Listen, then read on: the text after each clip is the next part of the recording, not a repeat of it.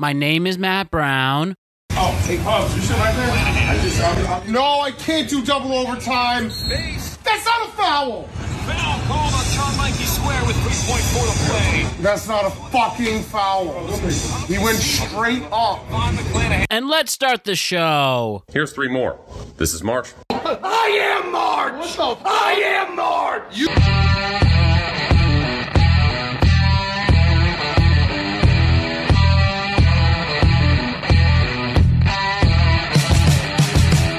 Hey everybody, the world is a better place because you are here to join us. My name is Matt Brown and I am the host of the Productive Conversations podcast.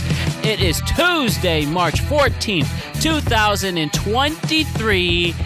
This is March.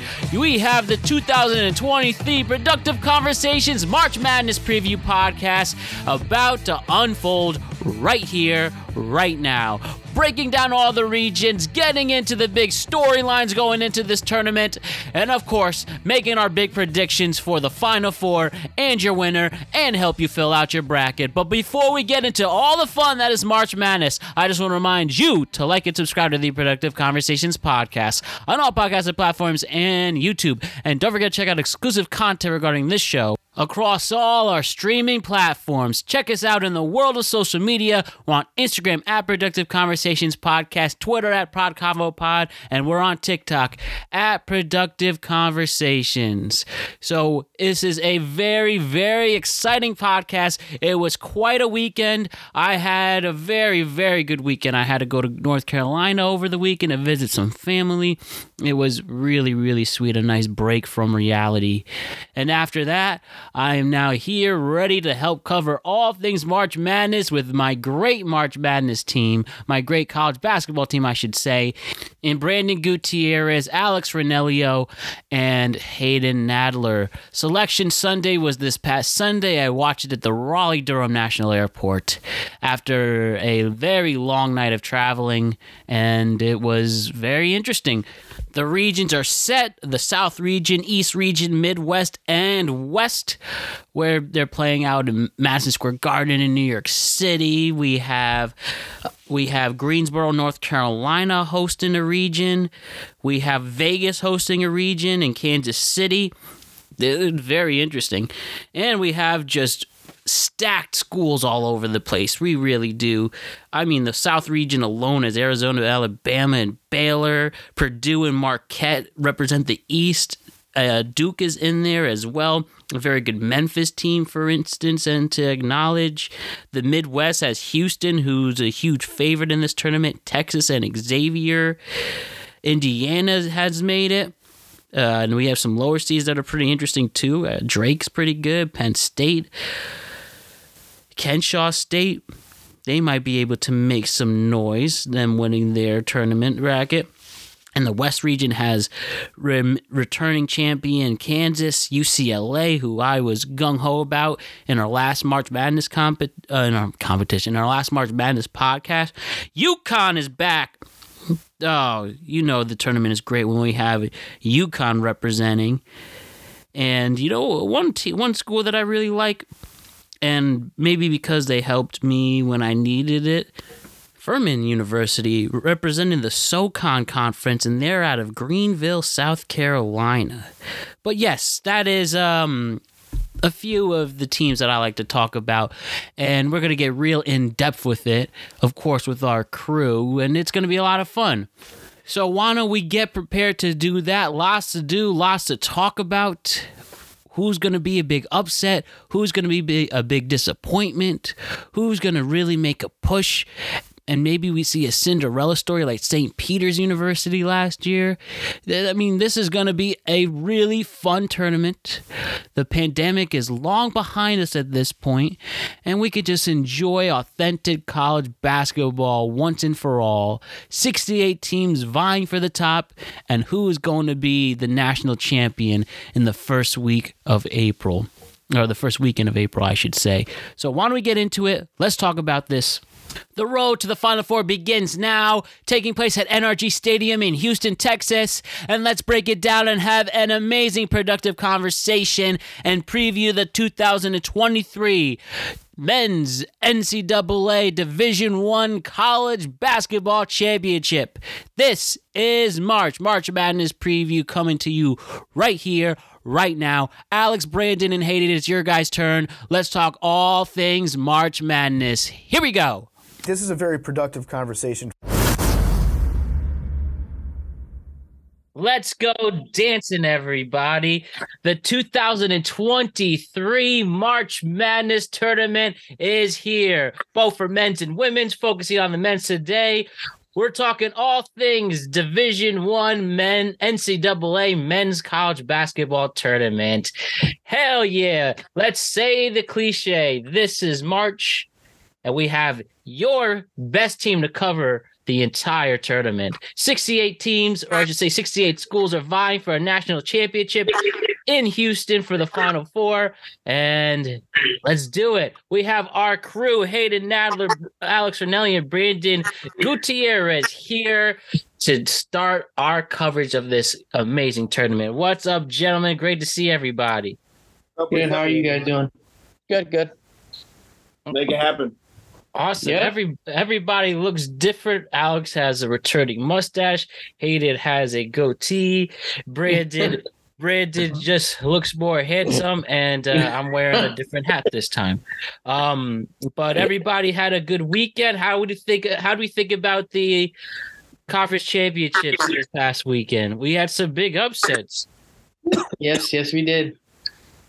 Well, Penn State played its way into the tournament by that big run they had in the Big Ten tournament. Yeah, well, they played really well. If I had my chance, I would have shaken all the sense out of that entire coaching staff of Penn State, because that out of bounds was atrocious. But yeah, a lot of exciting games the last weekend. It made all the momentum going into Selection Sunday even better, and it was really fun to watch the show. Yeah, I mean, honestly, I think the seeds came out pretty well this year. I'm pretty happy where they seeded most people. Yeah, I think the seeding was pretty good this year. What snub, before we get into the tournament, what snubs did you guys notice, or what upset you, whether it's Rutgers or Clemson should have been in. They beat NC State 3 times. They were 3-0 in the head-to-head. I don't really get how you could exclude them over NC State. They also had, I believe they had, I want to say they had 5 or 6 quad 1 wins, Clemson, and they didn't get into the tournament. That was absolutely shocking to me. That was the one really big snub that I saw, where I feel like they should have got in over NC State. That's what I was pretty. It's pretty hard to say when a team goes 3-0 versus another team that they get. I didn't personally like that. I thought that was a bigger snub than Rutgers not getting in. I don't know. That was surprising to me with the Rutgers. Rutgers has usually always gotten in. Yeah, not even a first 4, and we're not part of the selection committee, but it's just too bad. But it just shows the only way to guarantee is putting 4 Mountain West teams in was a little bit peculiar when you put in Nevada and Boise State. I didn't like that, but they did go 5-10 versus the quad 1 teams and 3-0 versus NC State, Clemson. So I was pretty surprised they didn't get in. Yeah, and I'm sure we'll discuss the seeding as we go through each region. We have some interest, and we'll lead the conversation that way. But we dropped this on Tuesday. The first 4 starts this Tuesday. Then we have the round of 64 begin on Thursday. And we'll be back at it when the Sweet 16 previews in about a week and a half from today. So why don't we start our coverage? Let's help fill out your brackets, and let's have a lot of fun with this. And going into it, I think one thing that has sucked about the conference tournament, we had some teams with major injuries. UCLA has 2 of their big boys out. Houston has their best player injured. It's nerve-wracking. This really can shift things around. And now I wonder, as we talk about our picks here, if it's all about who's going to be the healthiest right now. What do you get? And we'll as we go through each team, we'll discuss those injuries. But what do you guys think about all the injuries this past weekend as well? I mean, yeah, it was kind of crazy, but you're going to see which teams have more depth and which teams are more battle tested when they have injuries. I think that's going to be an interesting thing to see play out. Mm-hmm. Yeah. But I think the teams with the most amount of depth will be able to survive those injuries because they're going to have a more complete roster. Exactly. Most of the teams that did get injuries have a big stretch on their bench, so they can definitely fill in. It won't be exactly the same, but they'll get close enough to their final stage roster while those injuries are out. And it depends. Maybe they're out for the whole tournament. That's the whole question. If they're able to get them in before we get all the way to the Final Four and get those players back in and healed. Some of them might even play injured still. We'll see. It's the biggest tournament. And I think you guys are leading up to the doorstep of what I think is more critical, which is I think this is going to be really a battle of coaching wills. I think you're going to see a lot of situational basketball deciding these games, not just the out of bounds, but, second half adjustments and defensive schemes and whatnot. I think that's going to be more the signing, goalpost for this tournament. All right. Let's get into it once and for all. Let's talk all things March Madness. We'll start with the South region. And we start with Alabama versus TAMU and CC and SEMO. Let's be real, Alabama will take care of that. Some matches we hear: Maryland and West Virginia, San Diego State and Charleston, Virginia Furman, Creighton, North Carolina State, Baylor UCSB, Missouri and Utah State, and Arizona and Princeton. From the bat, this is a very, very interesting region to start. And looking at these matchups, why don't you guys first tell me, where do you see some upsets in the first round? For me, and whether this is an upset based off of seeding or what at you, the real thing now is to check the spreads and how much these teams are separated by. But off the bat, I think the College of Charleston has been a favorite of so many people, and I think you can find a 12 beating a 5 seed, which is that cliche upset we like to see every year around. Those stick out for me. I actually think Furman can make a push for Virginia. I've actually seen a few of their games. The team can score. The team's well disciplined and well coached. I think Furman's one team to watch out for instance. So those are a couple on my end. What are some other schools that you think can at least make a Sweet 16 or break some brackets, if you will? Yeah, I agree with you on the San Diego State Charleston, and I think that's the most intriguing matchup of the tournament, actually, or one of the most, because it's two mid-major teams. I like San Diego State out of the Midwest. That's actually going to be one of my teams, which I think they're loaded. I think they're going to make a huge push. I actually may think they may even make the Final Four, San Diego State. That's a huge one, but the College of Charleston did go, I want to say like 32-3. Their only 3 losses came to UNC. They lost one to Hofstra, and then they lost to Drexel too. So they had a really, really good year. But I mean, sometimes those numbers are misleading, because last year I remember everyone was picking South Dakota State last year to be Providence, and then they ended up losing in the first round to Providence. So that was the big upset. Everyone picked I think they were favored versus Providence actually last year in last year's tournament in the 5-12, and Providence ended up winning that game. So.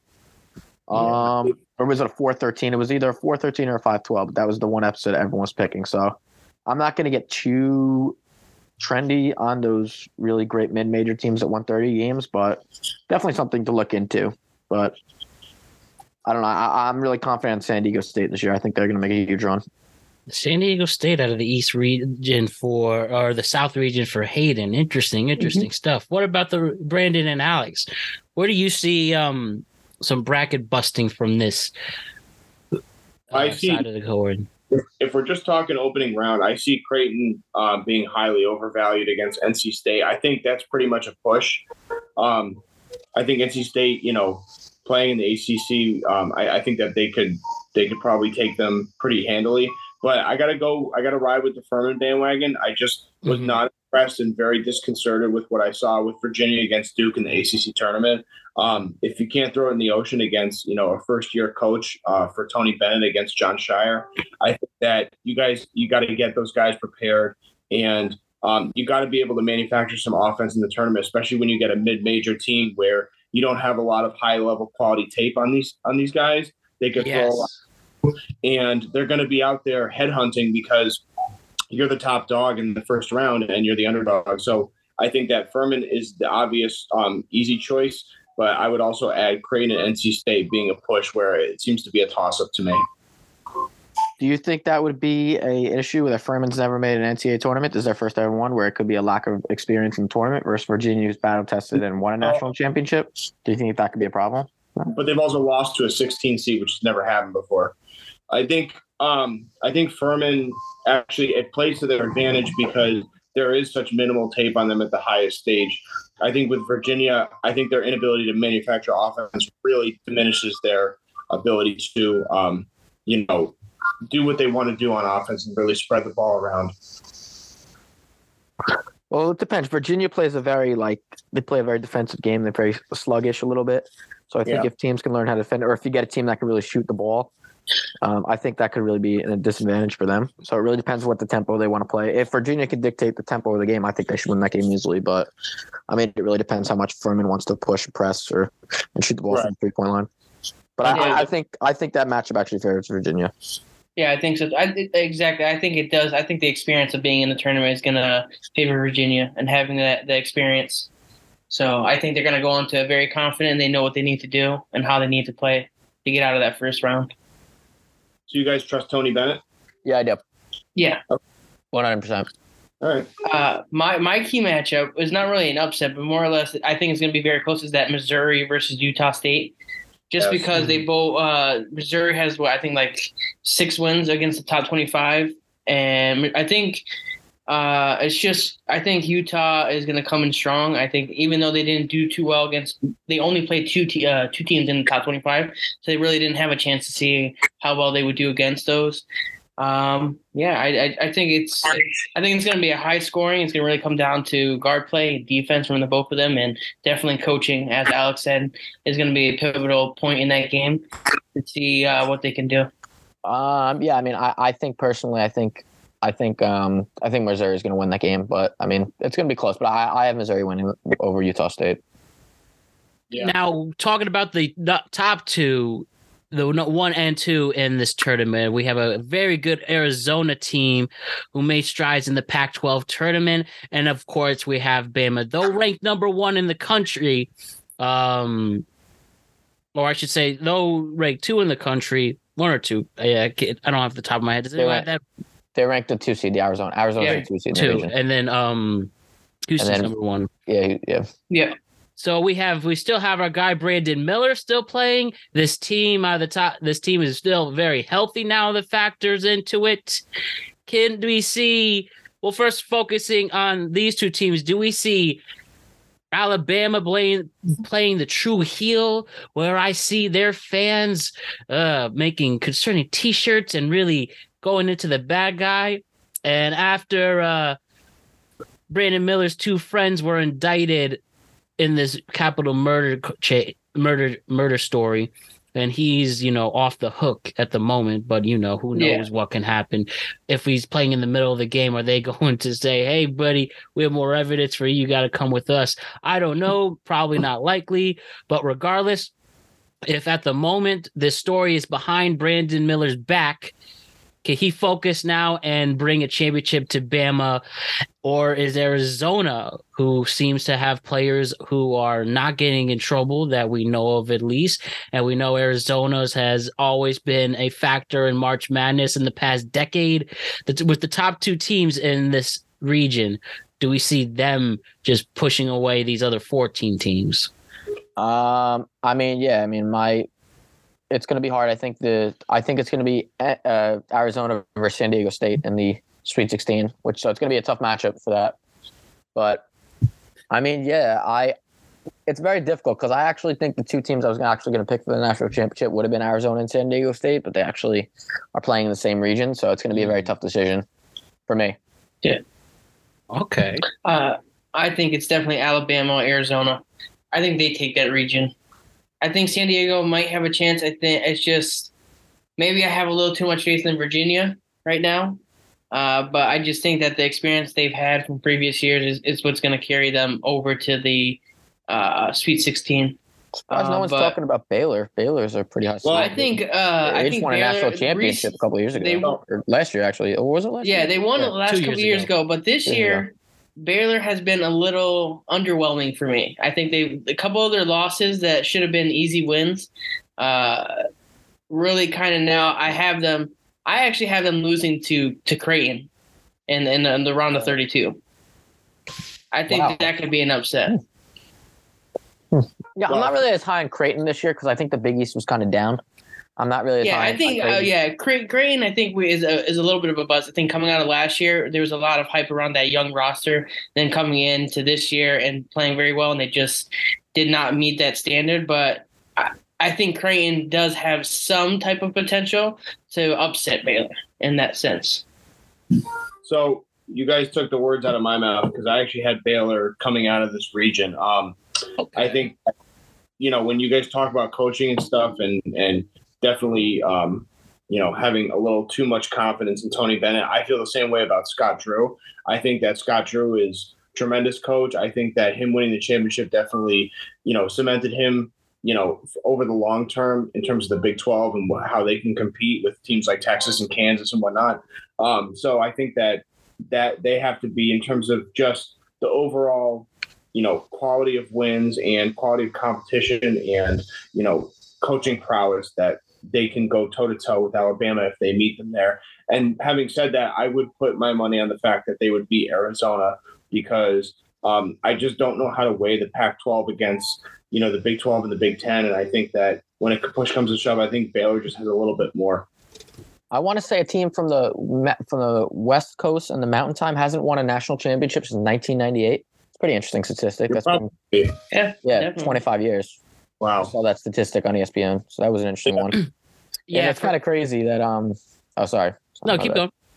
It's kind of crazy that Scott Drew, the coach for Baylor, may not even be the best coach in the family. His brother, Bryce Drew, just took Grand Canyon to the NCAA tournament twice. Yeah, that's right. That's had 3 teams that went to the tournament from Vanderbilt, Valparaiso, and now GCU. So he's a great coach. He might not be the best coach in the family, Scott Drew, and he's got a national championship. Honestly, for me, I'm actually really liking Bama right now at this moment. I think they're one of the more complete teams. I think they're they really frustrate other schools on defense, and they have big rim protectors as well. And of course, like I said, Brandon Miller is the one. We had those 2 big NBA prospects that slip in my mind, and it seems Brandon Miller is the one that's interesting. And even if they go on a heel run, for a wrestling term, I think that team really has a push. And not to play spoiler for now, but I was very gung-ho on UCLA until their injuries, and maybe this team could lead towards me changing my mind there. But as we go through each regions, we'll see what I mean by that. Do you think Brandon Miller could challenge for the number 1 pick, even though Wembanyama is the guy who's pretty much the consensus number 1 right now? But do you think Brandon Miller maybe could challenge for that pick? I think the situation he's in right now is going to they're going to kind of stray away from him for that nationally. And I think they just don't care because of how greedy we've seen with these players throughout major sports. Now, you're right on a moral standpoint, Brandon. They probably should have still waited this story out. And from reading all these stories, that Brandon Miller's attorneys really think they have a case that Brandon is innocent, and they claim that there's evidence that shows to get him off the hook. Now, I'm just going off these reports. I'm seeing both silly Twitter ones and legitimate sources on legal networks. And as long as he isn't arrested, I think he's going to be fine. And people compare him to like a Kevin Durant type. And then, plenty of teams in the NBA who could use a wing player like him. Maybe he could be the one to earn that first pick. But if not a first pick, at least a draft lottery pick for sure. And to answer your question, Hayden, I think we need some of the heat to die off him. But by the time June rolls around, I wouldn't be surprised if you see him in that number 1 pick. I really do. And especially if they win the national championship.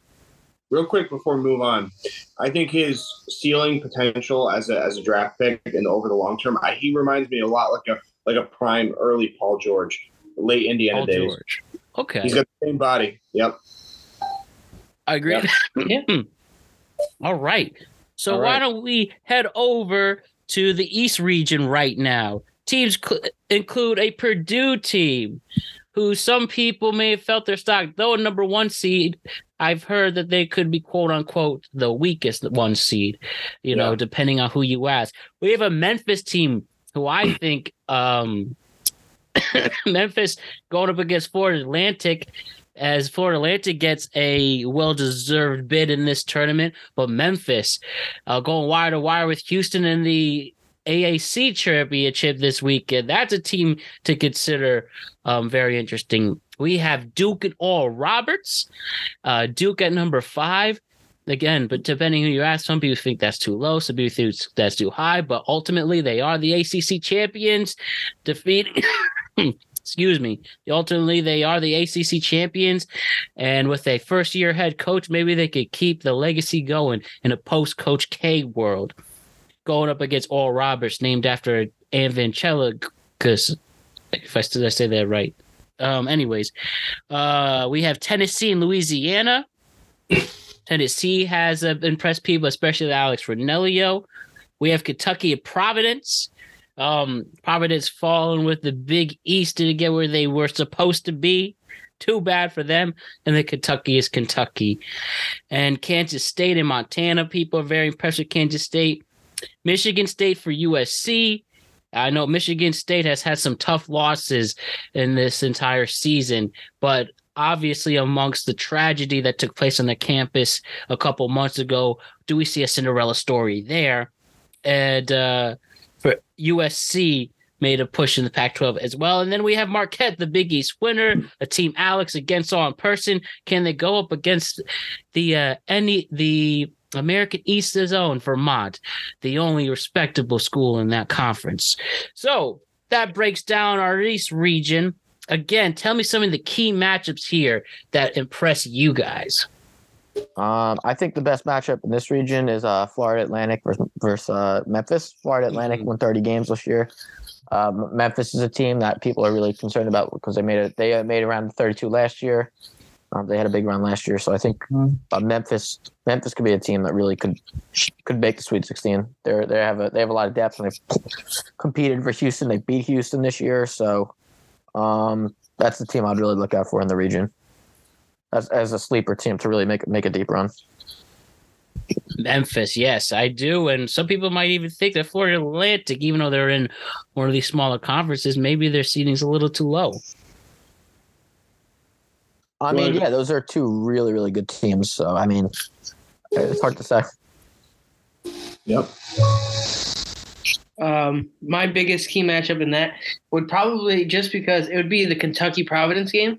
I think it's going to be close. What I think it's going to come down to is the coaches for that. I think, as we said, Kentucky hasn't been playing its usual self this year. It's kind of like in a transitional period to be rebuilding. And I think Providence, not the biggest fan of Providence, and I think Providence is a school that is sometimes overhyped, but we got to give credit to their coach.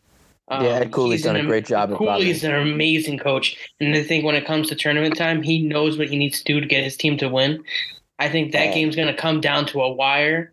But for some reason, I just think that Providence, the way they looked in the Big East tournament, wasn't great, and I think Kentucky is going to marginalize and win that match. I mean, it's just hard for me to say because all the success Calipari's had, he's only had one national championship in his entire career. I want to say he's lost once at Memphis. He made 3, I believe.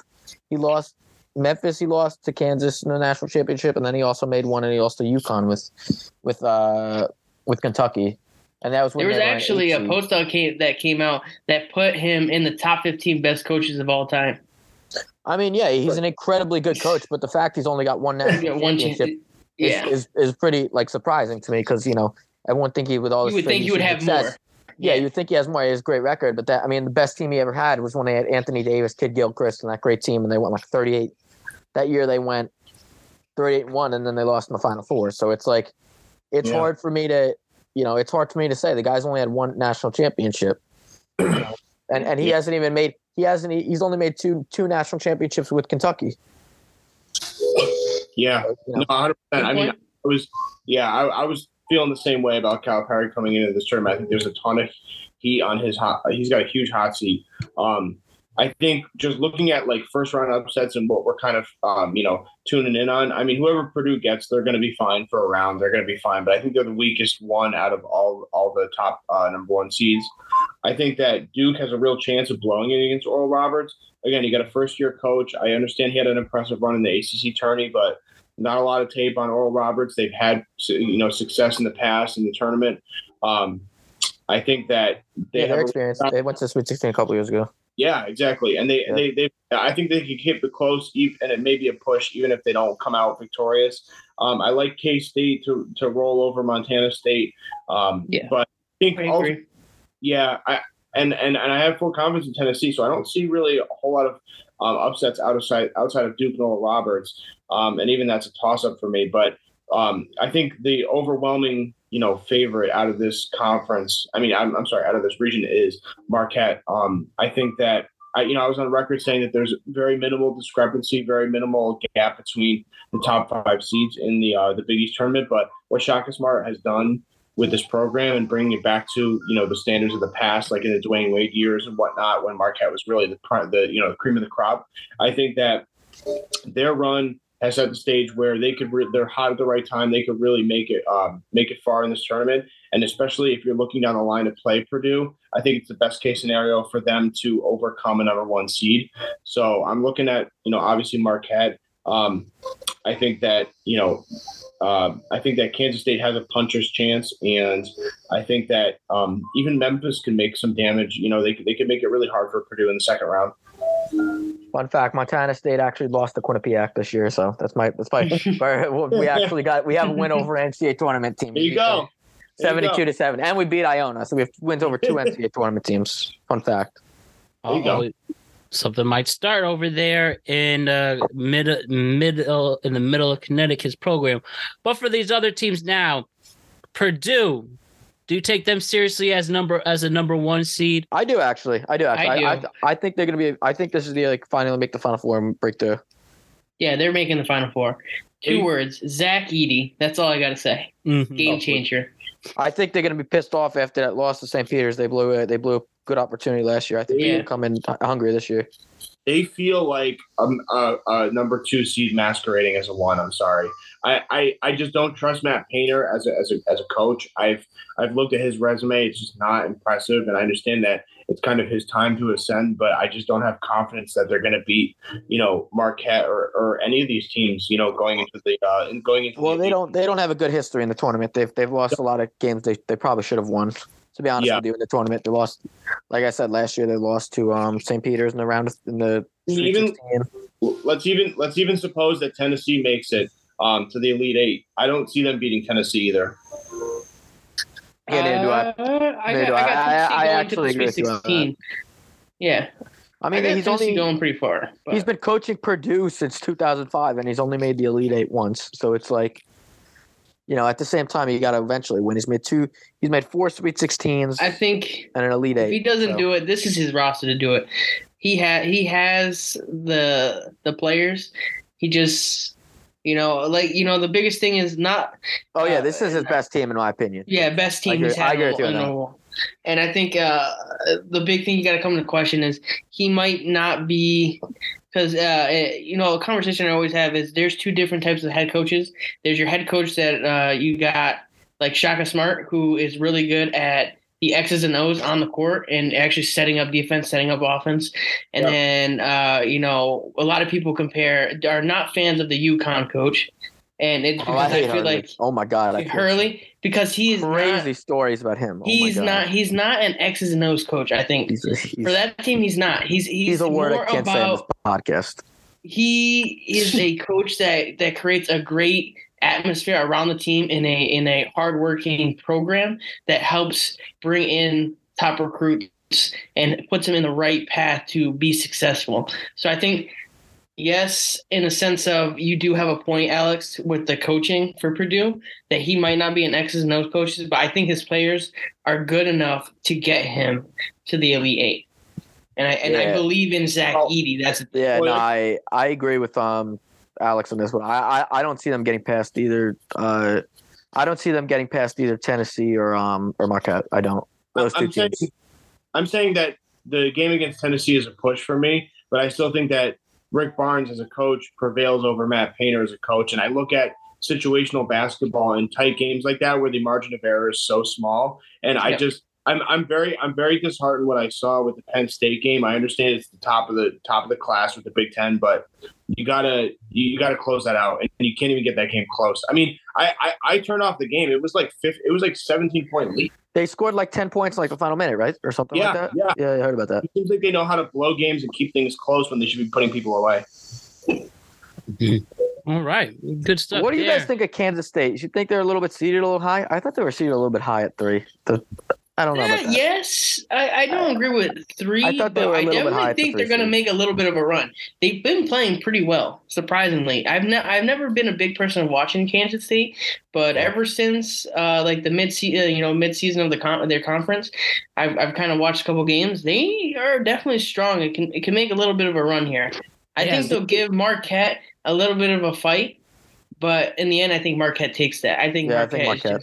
I like Marquette this year too. It's really good. It's really good. Even though UConn lost to them by 2 points. Just want to say that. We don't talk about UConn here. UConn's just we don't like UConn. Have some fun with that. Sorry, I don't like them. I'm just being honest with you. Yeah. We'll get into that once we hit their region, but also I think it. Yeah. Oh no. The last thing before we move on with K-State, I think that there's a lot of Big 12 cannibalism that goes on through the regular season. I think they get kind of pushed and tampered down, under the radar in the public media. So I think that, like you guys said, to your credit, I think that they have a real chance to make some noise in the tournament. I think it'll just be halted with Marquette Elite 8. I mean, if you're going to go off Coach of the Year, you got to give their coach Jerome Tang like the Coach of the Year. Yeah. I think Jerome Tang's Coach of the Year. Like I think he's from Kansas State. I think he's done an awesome job there. And also the thing everyone talks about Kansas State, just as long as they don't turn over the ball as well. I mean, we'll see. If I'm just going off the regular season, I think he's the Coach of the Year. Actually, I'm not talking about the tournament. I think he did the best job out of any team. Okay, yeah, okay, this makes sense. I also think Kansas State, like, they have an easy first round match. They're going against Montana State with the 14th seed. I don't think Montana State even has even a chance in that match. Yeah, I think they're going to take that matchup pretty. But hey, you never know. Montana State did win 25 games, so it's not like they're playing like a team that won like 18 or 19. So it's like, I don't love the confidence Montana State plays in.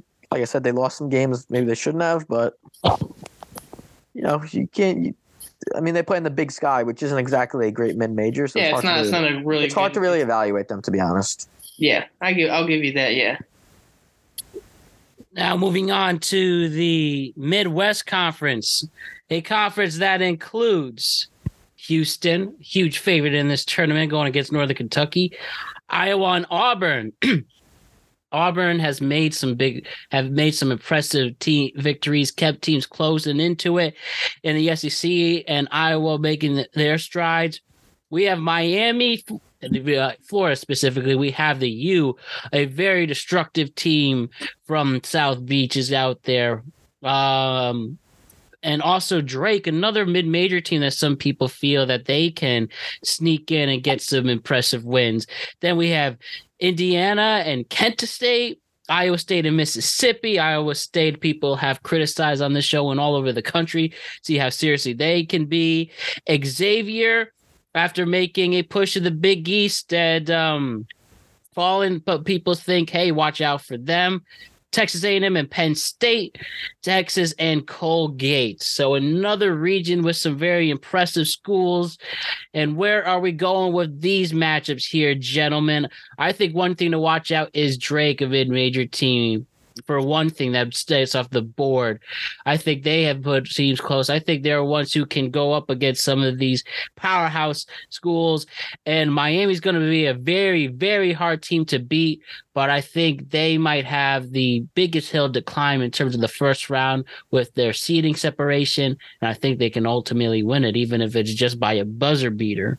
That's one matchup that really sticks out from the start for me. What are some other ones, guys, for you? I mean, I like Houston to get out of this region. I think they're by far the best team. I even love with their injury. Yes, I love Houston this year. Yes, that's the team I'm going to pick. I'll let you continue. You finish your point before I ask a question. No, you can go. You can go. Actually, I was going to say some people think their scoring could be affected without their star player. Do you think there's any truth to that, or they could come as a team to overcome that? And I think does they're he good want enough to play with a hurt groin? I think they're good enough as a team to play, and I think he'll play through the pain. Actually, I do. Mm-hmm. That's what most players do. I don't know. I mean, I actually think Penn State's going to be Texas A&M. I do. I'm not a big A&M fan this year. I think Penn State's coming off some momentum with their new head coach, Micah Shrewsbury. I think they'll probably win that matchup. I don't know. I'm not a huge fan of Drake as you are. I don't love Drake this year. Got so many hits. I don't know. I actually think like Bradley was actually a better team in the Missouri Valley this year than Drake was. So I don't exactly love Drake, to be honest. I think they're a little bit. They didn't even win the conference this year, so I don't know. I mean, it's hard for me to say that they're best mid-major team, and the Missouri Valley is usually a good conference. They've had, teams make it pretty far in the tournament. Murray State's usually pretty good. They had John Morant when he was playing for Murray State, but no, I'm not a huge not in strip clubs.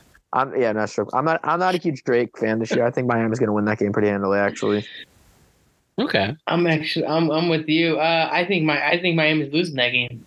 I think Drake is going to make the upset. Yeah, that's the 1-5-12 matchup. I actually don't like. I actually think Miami's going to win that game. I don't love Drake, to be honest.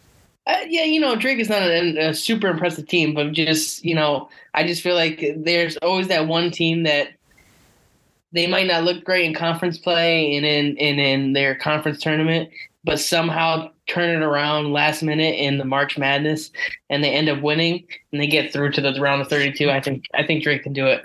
But to me, I think the bigger matchup is that Iowa versus Auburn game, because like you were talking about earlier, Auburn's looking very well. Iowa's a really good team, and I think that 8-9 scene separation, like being so small, I think it's going to be a close match. But I do think Iowa takes it. I actually have Auburn in that game. Actually, you do? I don't doubt you. Right there, that was probably the biggest game that I sat and contemplated for a while. Auburn is really strong right now, and I don't know. I have something with Iowa that I think they can take it. I mean, the Indiana-Kent State game, like I think Kent State's actually overseeded this year. I think a 13 seed is actually kind of high. I would have put them at a 14 or 15. Actually, even though they're coming from the MAC, which is like it's a pretty decent mid-major conference, but I don't know. I like Indiana in that game by a pretty sizable margin. I'm not a huge. I didn't like Kent State seeding. I actually would have. I'm looking at the other. Would you have switched it with Colgate? 15? Yeah, I probably would have switched them to Colgate. I think Colgate should have been a 13, and okay. And I think actually, I think Colgate should be playing Texas, and Kent State should be playing Colgate. Colgate should be playing Indiana, and Kent State should be playing Texas. Yeah, I get you. But like people, I don't disagree with that. People are going to say Colgate's from the Patriot League, which is a much weaker conference than the MAC. It's a weaker conference, yeah. Yeah, by a mile. Yeah, I agree with you. Patriot League's one of like the weakest mid-majors conferences in America, but like also Colgate's won the conference 3 years in a row, so it's like Well, you have to give credit where it's due. Yeah. It won the dental competition. I think. Yeah, they beat Crest also. The Crest basketball team. Yeah. They're not very good. Crest is a jerk, man. Yeah. But no, I mean, if we're looking like competition heading into Houston, because they have to be the odds on the Midwest region, I do love Indiana. I expect Trace Jackson Davis to just jump off the TV. I think he's magnificent. I love their coaching roster behind Mike Woodson as well. I expect them to meet Houston down the line and give them a push. But if we're talking who's coming out of this region, I love Texas. I think what they did, and put on display against Kansas was absolute sheer dominance. And the more I look at Rodney Terry and what he's done with this organization, I just think that he's got to be my pick for Coach of the Year, because you look at Big 12 cannibalism and all these teams taking a bite out of each other and just, playing hard-nosed basketball. I thought this was the best conference in the country. I thought that he did an exceptional job riding the tide and correcting where they needed to course correct during the middle of the season. You got a lot of, big egos and seniors on that roster. I think that he's done a really phenomenal job with this team, and I expect them to overthrow Houston well before the Final Four, if not Indiana, to be honest. Really, you think he did a better job than Jerome Tang at Kansas State and Shaka Smart? Essentially. Because apples to apples, they're both in the same conference, and I think that he's done a phenomenal job taking over the keys to this team. I think that he's done an exceptional job when you look at the big games like Baylor, Kansas. I think that he was able to situationally really tighten up the screws and hold accountable a lot of the seniors on this team. Yeah, I mean, yeah, definitely. What about Iowa State, a team that has been criticized throughout, a team that when we talked about them making the top 16 from the committee's picks, they did get in, they did slip in, but some people feel that maybe this might not be a good scenario for them, and even the play-in tournament, whether it's Mississippi State or Pittsburgh, can actually defeat them. Question: I have Iowa State going all the way to the Elite Eight, going against Houston. No, that's my sleeper. With Texas, do you think it's the Chris Beard thing is going to be a? Do you think it's going to be a distraction for them that they have an interim coach? Like they're coaching with an interim coach, Texas, aren't they? Yeah, no, didn't they make a? No, yeah, they are. I think it is. Oh, they made him the official coach. I think they made. I think they made. Oh, they made Rodney Terry the official coach. I thought I saw something. I think yesterday. I'll confirm that in 1 second. But you were saying he's named he was yeah, something happened with their main coach, and then I saw Chris, that. Do you think that's a problem that they technically are not with their full time? It could be, definitely. That's always a factor in that. I actually think that's a big problem for Texas. Like they don't really have they haven't had a coach that got to the full year. Was this one with the domestic violence issue? Yes. Yeah. And then he went to Ole Miss anyways after they ousted their coach. They dismissed the charges. So. Mm-hmm. Well, I don't know. I think that could be a factor, but you saw also last year that, Hubert Davis, Hubert Davis, he just led the UNC to the national championship last year. He was technically in it, or it was his first year, so you never know. Yeah, you never know. That's the thing. They're not in the tournament at all this year. No, and they're too good for the NIT. Yeah, they didn't deserve to be in the tournament this year. They had a very underwhelming season. I don't know what happened. And they started number one. Weren't they ranked number one? Yeah, they were the first preseason number one to ever not make the tournament ever. Exactly. That I knew something was wrong after watching that first week of their season. They played absolutely completely different than what they played last year, and I don't know what happened, if the players just got overconfident and lacked structure. But they fell apart really, really easy early in the season. What do we think also about Xavier coming out of this region? I don't think they go that far. I think Xavier was a okay team in the Big East, but as you saw, anytime Xavier went against any of the bigger Titans in the Big East, they got shut down against Marquette. I mean, and didn't they lose to DePaul too this year? Who was they lost to in DePaul. the Big East? Yeah. I'll talk about they're very inconsistent. That's their problem. They haven't made this guy Rodney Terry the full-time coach, and he only had 3 tournament appearances at UTEP. He doesn't have an overly great resume. So do you think maybe they're going to try to get a big name, even if he leads them to a big run? They're going to try to look for a new coach. You talking Texas? Yeah. You might. You think about it. I think that's always an option because if you think about it, there are a lot of coaches coming out of next year. A lot of coaches are getting fired. Rick Pitino leading. I mean, I'm not saying it's going to happen, but imagine Rick Pitino. I mean, because he's probably going to stay in the East Coast. There's going to be at least I think 3 or 4 open coaching spots. Or Georgetown, but imagine. Yeah, to me the Georgetown thing was crazy, but then I understand too. It's been Patrick Ewing was terrible. He was terrible, Patrick Ewing. They need to make it. They need to make. It's been 4 seasons. I just think that it takes a long time, But then you put it up against, you put it against someone like Shaka Smart who came in and they have to move on. And it's holy shit. We'll talk more about that. Case. We'll talk more about that when we get to the Iona region, which is next. The next region. I think Xavier makes it to the second round, but I think Iowa State takes them out. Well, two things. I think that you guys are right that if we're looking just at Xavier in the first round, I think their ceiling is around a 32. I don't think they can make it past. I think that they're kind of a combo. Really? I have them going to the Sweet 16. You don't think they could be Iowa State or the winner of the play-in? Well, okay, so here's the deal. Yeah, so if Iowa State ends up coming out of that first round, which is difficult for me to say, I think that they could beat out Iowa State. But this time of the year, it's all about momentum, and I think that Iowa State is trending downward and Xavier is trending upward. So, yeah, I mean, look, for me, it's more just about a commentary about Iowa State. I just think that they're trending downward. They've lost like 7 of 10 to close out the year. I don't have any faith that they're going to make a real deep run, particularly when you look at the bottom of this bracket. I think whether it's A&M, Xavier, or Texas, doesn't matter to me. I think that they're still sunken. You're not any bit concerned with Texas with that matchup with Penn State and the 2-7 matchup? I actually think that could be an interesting matchup because Penn State's looking pretty good. I mean, both those teams, Penn State and Texas A&M, look pretty decent in their tournament. I will put it here right now. I will say that Texas is the biggest lock out of this region to make it to the Final Four. Texas is the one. So you have that's your big lock. I had Houston as my one like really big lock. Yeah, Houston's my big lock. Houston's my big lock. But if I'm looking at like the one region, but I mean, I don't think Texas is gonna. I think Texas probably a Sweet 16 or Elite 8, but I think Texas could have some problems. But let me clarify. Like, I'm just saying that I have the most faith and confidence in their respective region that I do of a top seed of any other region. Just currently. Okay. I think the weakest region is the one Houston's in. I think that's in my opinion, the weakest region in the tournament right now. I could agree with that. I think it's the easiest reason for Houston. Houston has an easy ride all the way to the Final Four. I don't think there's not a team that's really going to give them problems.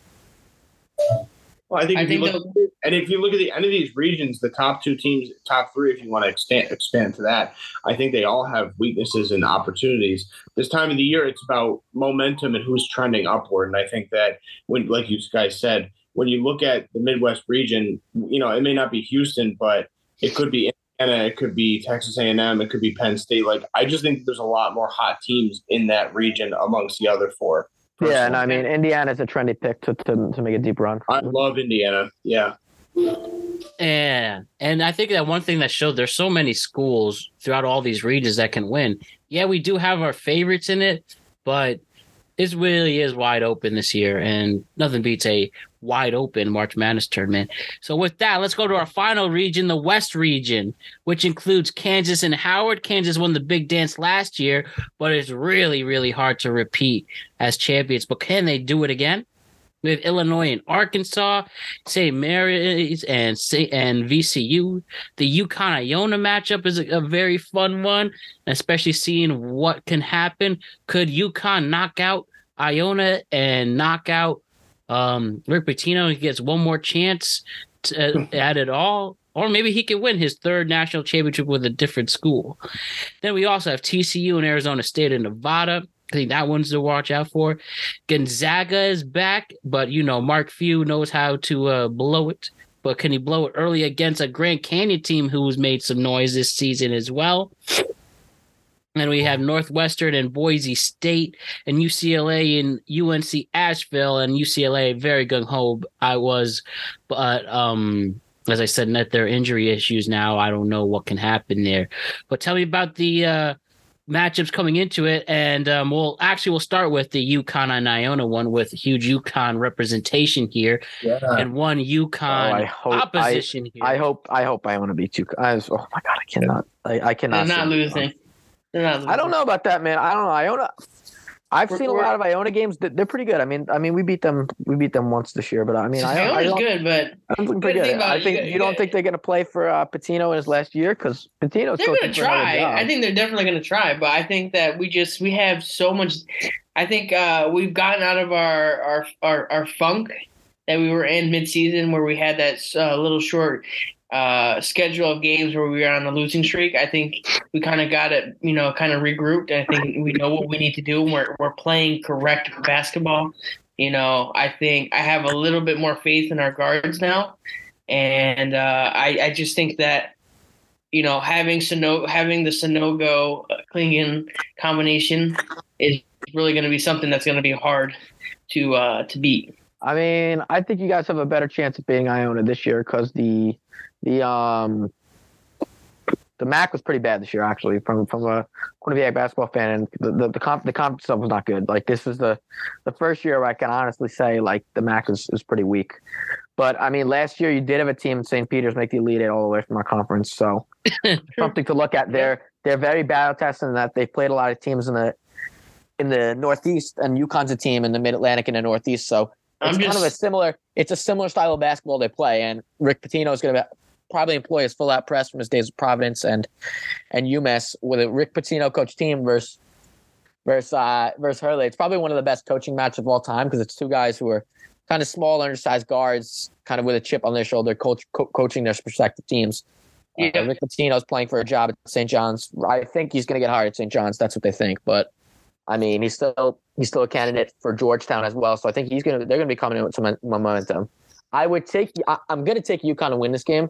I think they'll win this game by I think they're going to win this game 72 to 65. It's going to be a very close game, but I think Iona's going to keep it close all throughout. I don't doubt that could be an option because we always have a problem closing out. That's one of our weakest things. Our second half play, after the 8-minute mark, for some reason we just lose it sometimes. Well, they get clammy. They get too conservative on offense and they kind of pack it in because when I was at MVP last week, they were up 21 on Providence, and then it started narrowing the gap until 5 minutes remained, and then you started hearing that split crowd in the stadium. I think there's two critical points worth mentioning here with UConn. I think that the first round exit last year against New Mexico really bothers Dan Hurley. I think he's going to be kind of in a retributional mindset going into this game, particularly because he knows that the lights are on him as a coach going across court against Rick Pitino. I also think that there is a huge, tremendous advantage, which is that we have two guys that are right around 7 feet. I don't think that they've played the Twin Towers more than 5 minutes in multiple games consecutively this entire year. I think that you may see them try a few things in the first half to get Iona in foul trouble, dictate pace, and really control the time possession of this game early, where they can really put a commanding kind of force on it. So I think that if UConn does that, I think they could really blow this thing open early on. But all the spotlights are going to be on Dan Hurley in this game. I mean, Dan Hurley is coming off. They've had a lot of disappointment in the tournament. UConn. They've lost in the round of 64 twice with him as coach, so this is kind of a prove it year for him. Last year they lost as a 5 seed to New Mexico, and I want to say they lost to Maryland as a 7 seed to Maryland. Yeah, Maryland. Yeah. Maryland. Yep. They haven't had a national championship in 10 years. I think that's a school that's been trying. 2014. I think won the national championship 9 years ago, right? Yeah. 2014. Yeah. So they, in my opinion, that's a school that's kind of been trying to cling to relevance for a while and really has no. We got relevance still. But you're telling me we're still not relevant starting the season off going 14-0 and being the second best team in the country. Listen, you got to do something now. This is their time. I mean, I keep hearing we will UConn's year until they prove it. I will take them to beat Iona. I will take them to beat Iona. I'm not going to be that foolish, but yeah, the relevance is a broad brush to paint with. We're a top 20 team every year, man. Yeah, I mean, this is the first year where they were really they were pretty good this year, but they haven't been elite in a while. I'm sorry, they haven't been elite in a while. They've been good. I think we haven't been elite in a while because I think we had coaching problems. Let's get to the point of when Kevin Ali. I forget his name. Kevin Ali was coach. He was one of the worst scout coaches in the freaking NCAA basketball. Couldn't recruit anyone. I mean, wouldn't do nothing. It's just kind of sad. You guys have had all these. You guys have had Rip Hamilton, Ray Allen. Oh, I know. Okafor. You haven't really had that one really great prospect. Next year. Kemba Walker. Yeah, you guys got Drummond too. So next year we'll have that player. Prospect. Rudy Gay played for you guys too. So yeah, Rudy Gay. Well, Michael Okafor. Yeah, there's tons of names. Tons of big names that came out. Ben Gordon, Rudy Gay, Charlie V. Yeah, they had a lot of good players. So it's I don't know. I think UConn's kind of lost some of its allure, and they got to get some of it back this tournament. So we'll see. Yep. You're gonna go nuts, but I have them going all the way to the Final Four this year. A lot of people do. It's that popular pick. I mean, they can do it. They have the scoring potential. It really comes down to and honestly, it's sad to say this. It comes down to how Sanogo plays. If Sanogo plays at his peak potential, I think we'll play great. I think we just have too many pieces on the floor that you have to watch out for.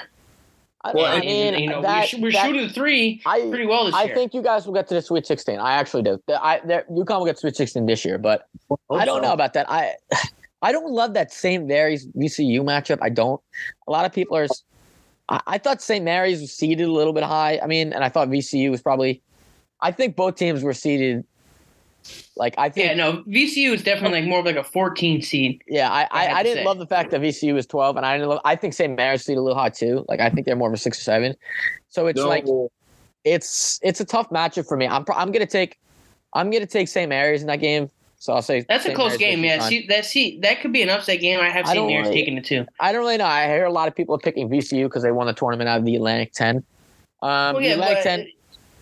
It's just also because VCU, for some reason, always in the tournament has a little bit of some fire that when they come into it. But yeah, I think I don't know, but I feel like UConn will get to the Sweet 16. I have them losing in the Sweet 16, but that's Well, St. Mary's is a tough matchup because I watched them all year, even though they're in the West Coast Conference. I thought that they were better than Gonzaga majority of the year. So I think that's going to be a tough second round matchup. But if anybody can do it, it's UConn. I have more faith, kind of like Brandon does, about them making it. I mean, the one thing I will say about both teams is that, I mean, at the end of the games, they're both not really great foul shooting teams. They're both shooting at about 69%. Yeah. St. Mary's. We had that problem all year. Yep. Yeah, they're not a great foul shooting team, so it's kind of hard for me to say who I think is going to win this game. I'll probably take St. Mary's I'll take them 75 to I think they're going to win that game 75 to 68, St. Mary's over VCU. I think they have a little bit more firepower than VCU. Just quickly switching gears too. I think that if we have to pick a real stark upset here, I think that I'm looking at Boise State Northwestern. I think that one's a real toss-up. What do you guys think? Yeah, I'm with you on that. I think honestly, I have a little bit of faith in Northwestern. I think they're gonna. They can make a run to the Sweet 16. I think they can.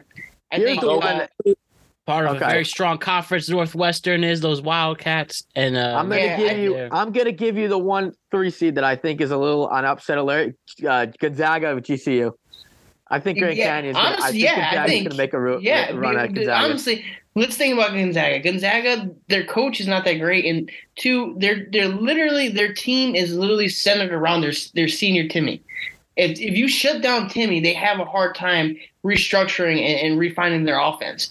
So if any team really does any kind of scouting and preparation, shut down Timmy, they're going to have a hard time winning the game. If there's two matchups in the three, I think Xavier versus Kennesaw State, and I would say Gonzaga versus GCU are the 2-3 seeds. I honestly think Gonzaga doesn't deserve the 3 seed at that point.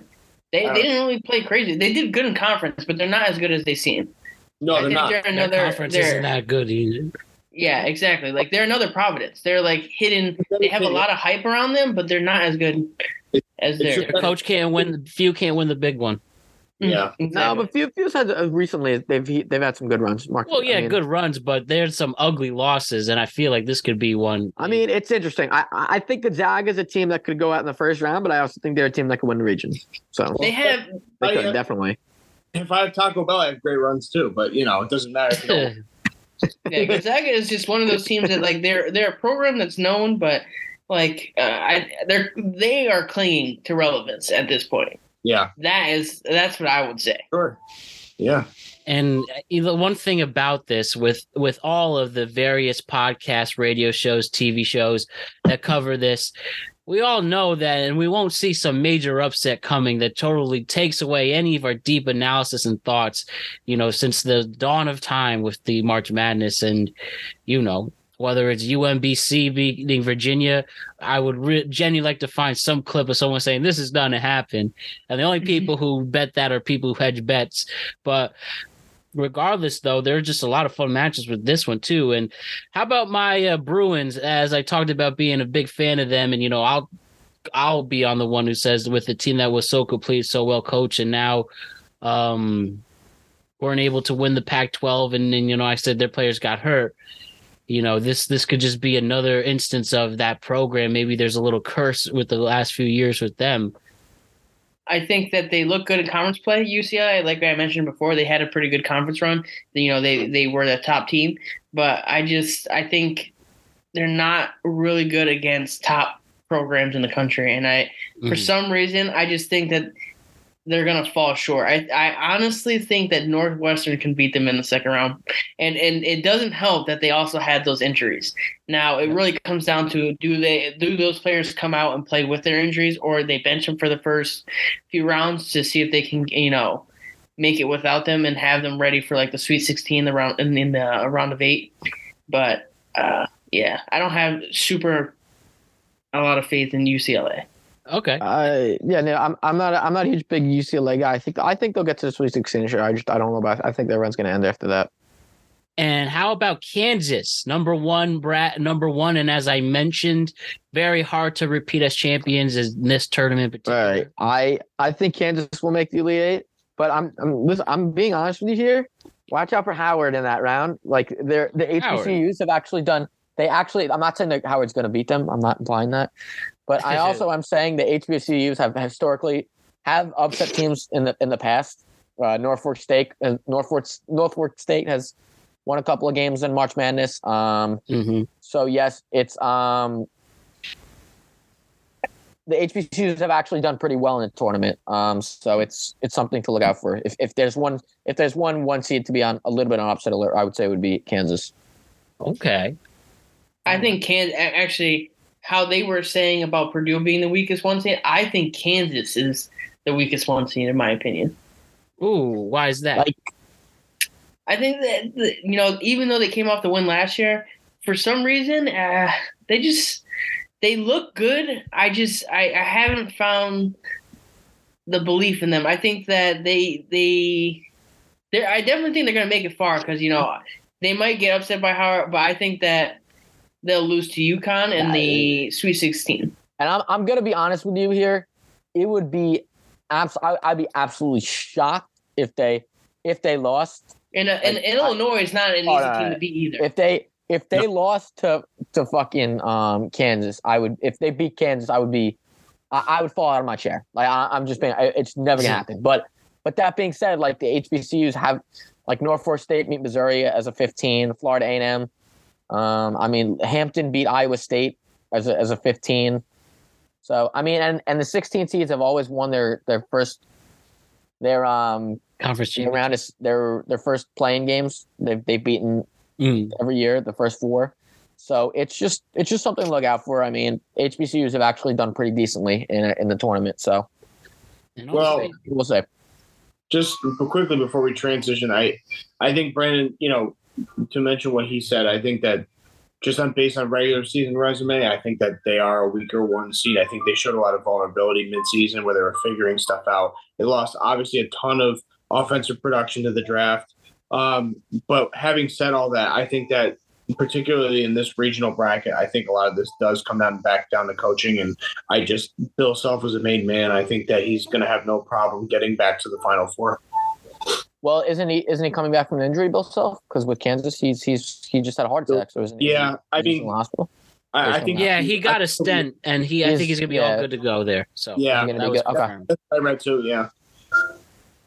All right, now that we talked about March Madness, who do you guys think is going to be hired at Georgetown and St. John's? Honestly, I think it's going to come down to how the tournament goes. I think they're going to hire Pitino. That's why I'm sensing Pitino. But where do you think Pitino's going to go? You think he's going to choose Georgetown or St. John's? He's going to go to St. John's. I think your better choice is St. John's. St. John's has a way better program. I think either Georgetown should hire Mike Bray from Notre Dame, or because of a Catholic background, it's a Catholic school too. Mm-hmm. Or look at Micah Shrewsbury from Penn State. Georgetown is still in that transitional period. Like I said, I think it was the right decision. I kind of started to agree with it with firing Pat Ewing, but I think he still hadn't rebuilt that program yet. I still think they weren't getting top recruits and players to help them make a run. All right, I'm going to give you a huge name that never going to happen, but I'm going to throw this one out there.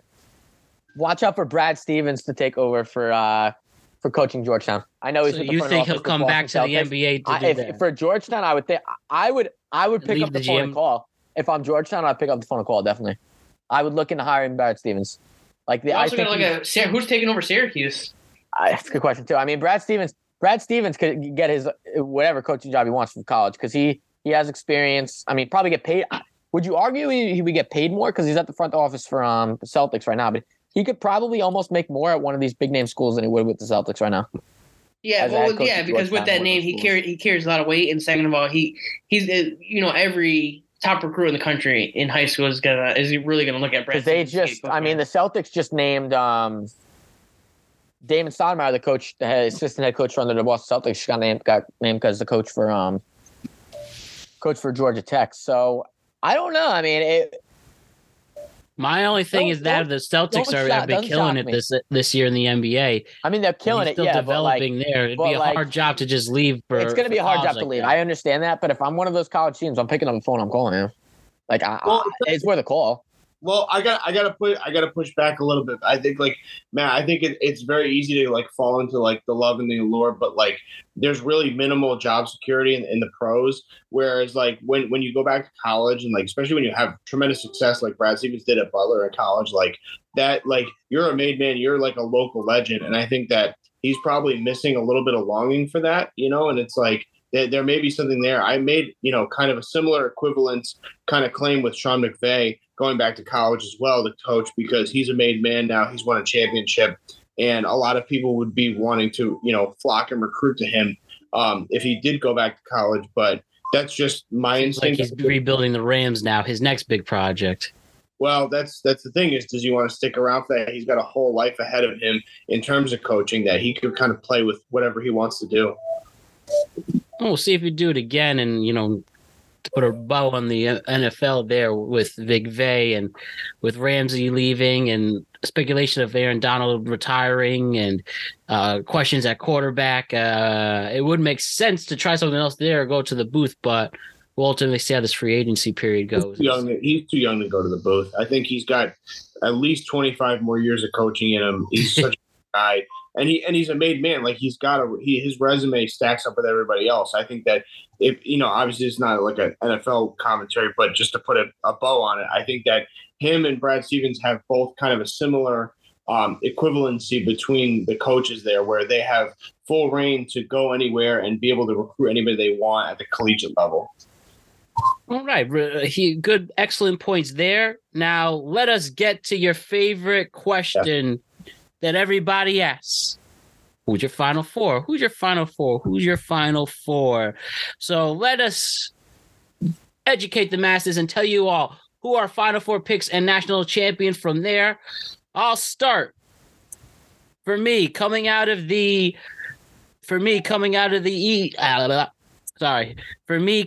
South region, we're going to have Alabama, as I mentioned, a complete team, a team that's hot, a team that is literally playing the heel around the country and having that momentum. And clearly, I think if this team would have been fazed by the off-the-court issues towards the final few weeks of the season, it would have affected them. And they just keep winning. They know how to make comebacks, and they know how to stay firm and strong. And I say watch out for them. On the other side of that, in the East, I actually see Marquette winning with their elite scoring and represent in a great showing in the Big East. I think Marquette will be the one to get in the Final Four there.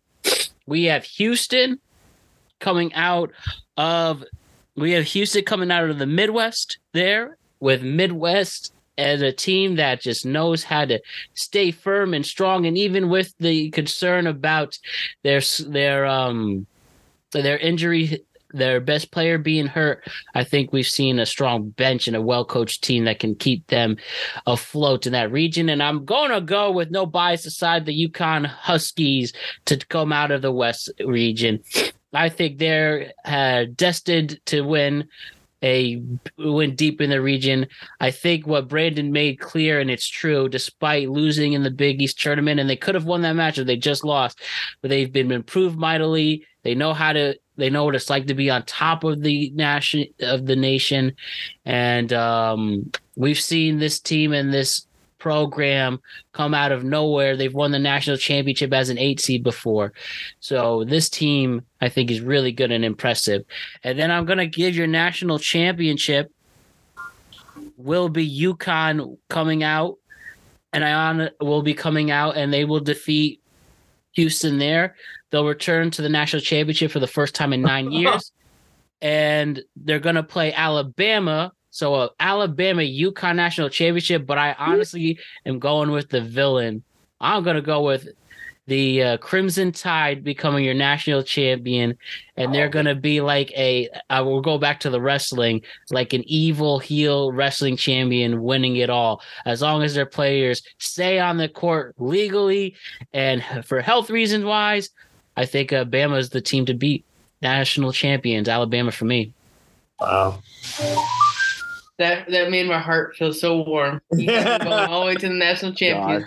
God help us. I really think this team's really good. This team is How you guys so obsessed with UConn? You guys went to Hartford. Isn't that like a rival for you guys? No, I mean, I just think going on this stuff there, his team's good. Belief in the program. Yeah, and this team has won with multiple head coaches. This team knows how to. I mean, historically speaking, but and this team in particular, this team is well versed. They have lots of quad one victories. They've had a lot of close quad one games. Oh yeah, no, they're a great team this year. I just can't remember, but they're a great team. UConn this year. Yeah, that's a very reasonable pick. We'll go back to if we want to go with the history of being a UConn fan, we'll go back with the Ben Gordon and Mecca Okafor days, and I just think this is a very good team that can make a deep run. And definitely, I agree with you on that from a basketball standpoint. I do. Yeah, so that's what I go with there. I guess I'll give my final four. I like Houston coming out of the Midwest. That's probably the team I'll pick. I'm with Alex on this one. I actually think Tennessee is going to come out of the East, and I'm gonna take a crazy bet on this. I was considering going either Arizona or San Diego State, but I don't know. I just have a feeling San Diego State's going to come out of the South, and then for the West, I'm going to take Kansas. So I got Houston, Kansas, and then I got San Diego State, Tennessee, and I have Tennessee playing Houston in the national championship, and I have Houston winning it all this year. Okay. Wow. All right. Go, you up? All right, I'll go. I have Alabama out of the South. I have Purdue out of the East. The Midwest is going to be Houston. And I have UConn out of the West. Boy, you got 3 1 seeds. That's good. Okay. Plus you got. So you're saying Bama, Purdue, UConn, and who? Bama, Purdue, Houston, and UConn. I have, sadly, being a UConn fan, losing to Houston. I think that Houston is just too strong of a defensive team. And I have Purdue beating Alabama on a whim, because I also just love how Purdue's played this year. I've been a big fan of Purdue and Zach Edey. And then I have Purdue going against Houston and Purdue taking the championship. Wow, you got a lot of confidence in freaking Purdue, man. I love watching them play, man. They play good basketball, and Zach Edey's just so impressive. That is I wish we can clone him. Well, that could be what a definition center should be. We'll have a less Asian version of him, Donovan Clingan, in 3 years. Yeah, next year. In the next few years. Yep. All right. So I was wrestling with the South region, but the more I thought about it, I'm going to take Baylor coming out of here. I just believe in Scott Drew as a coach. I think that they could really make a run. They're a hot team. They're an athletic team. They've seen all the best competition in the Big 12 this year. I got Baylor. The East, I got Marquette coming out. Similar to Matt, I think that they're the best team out of this region. The Midwest, I'm really hot on Texas. I love their coaching. I love their senior guard play. I love everything that they bring to the table athletically as well. And out of the West, I think this was another tough one, but I do have Kansas coming out. I wanted to go with my heart, but I had to be. No, you're good. I had to keep it 100%. I think that, Bill Self, all things considered, as long as he's healthy, I think that, they're going to win a lot of tight defensive lockdown games. I don't think they have the same scoring that they did in years past, losing the top recruits they did. But this is a very Big 12, top-heavy Final Four. But, all things considered, I have Texas taking the whole thing. So. Good pick. Can't fight you on that one. It's reasonable. Okay. All right. Wow. I really appreciate these are all different Final Four matches, or mostly very diverse there. And I'm really going on a limb with San Diego State with that pick. Yeah, I'm you really are. No, you They could are- easily you lose to definitely College of are. Charleston. They look good. Like They could easily lose to College of Charleston in the first round as a exactly. 5 Like seed. they look good, but I don't know if they could beat Virginia, man. I'm gonna be honest with you. That's gonna be a tough match. Well, Hayden, for the people who who went out on a limb for St. Peter's University, maybe you could have this similar luck. I mean, I'm a MAC fan, so if for my heart, I'll put one bracket out of like the 20 I make that I'll pick Iona. But I'm not gonna put it on all of them. But I mean, for one, yeah, just to root for Iona. We're gonna have our version of Dougie Buckets this year. I want to say Iona is New York's only team in the tournament this year, correct? If I'm not mistaken. Like Iona's in the the only Tri-State team from New area? York. I think, yeah. Iona's the only isn't team it from New York. Marquette? Marquette's in New York. Marquette's not from New York. Oh, No, Marquette's from they're- I mean, Midwest. Colgate's from if we're going to Oh New yeah, York Colgate. State. Yeah, Colgate's from New York. Colgate, yeah. Yeah, so you got two. Hold on. Oh, Yeah, you got represent. 2 teams, Colgate, and Iona. Where's Syracuse didn't make it. Princeton? Buffalo didn't make it. Princeton's from New Jersey. Princeton's Oh. Jersey. I bet. Mhm. Yeah, go Princeton, I guess, there. But all right, guys. This was as fun as it usually is, and even more. We will check in to preview the Sweet 16, and let us enjoy this week of all of us loving college basketball. Alex Ranelio, Hayden Nadler, and Brandon Gutierrez. We will see you very soon.